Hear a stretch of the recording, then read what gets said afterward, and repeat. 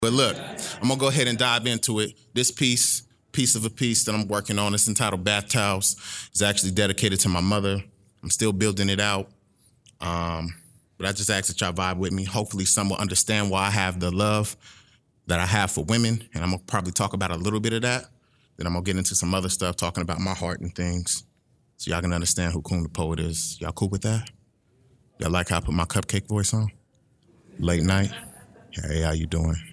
Right on. Shouts out to the babies in the room. Hey, how y'all doing? How y'all doing?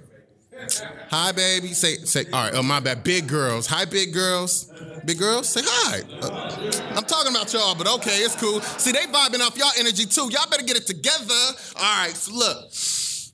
He used to fly down the hall with bath towels around his neck, sworn to protect all the damsels in distress, but there was a damsel that was stressed.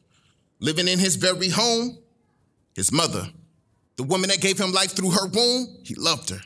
With his heart and soul, even at the age of young years old, he would watch her as her eyes were closed. By her bedside, he would sit so close, waiting to wipe her sleeping tears.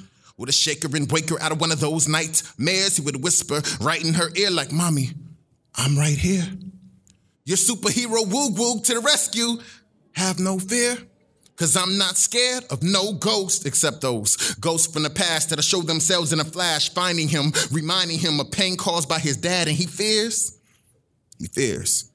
that because they share similar characteristics, that he may inherit the curse and infect his own marriage with it. She was his first, Lois Lane. She was his first, Mary Jane.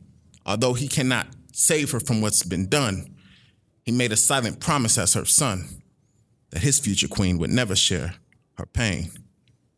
As he wipes the slate clean with bath towels, he used to fly down the hall with bath towels around his neck.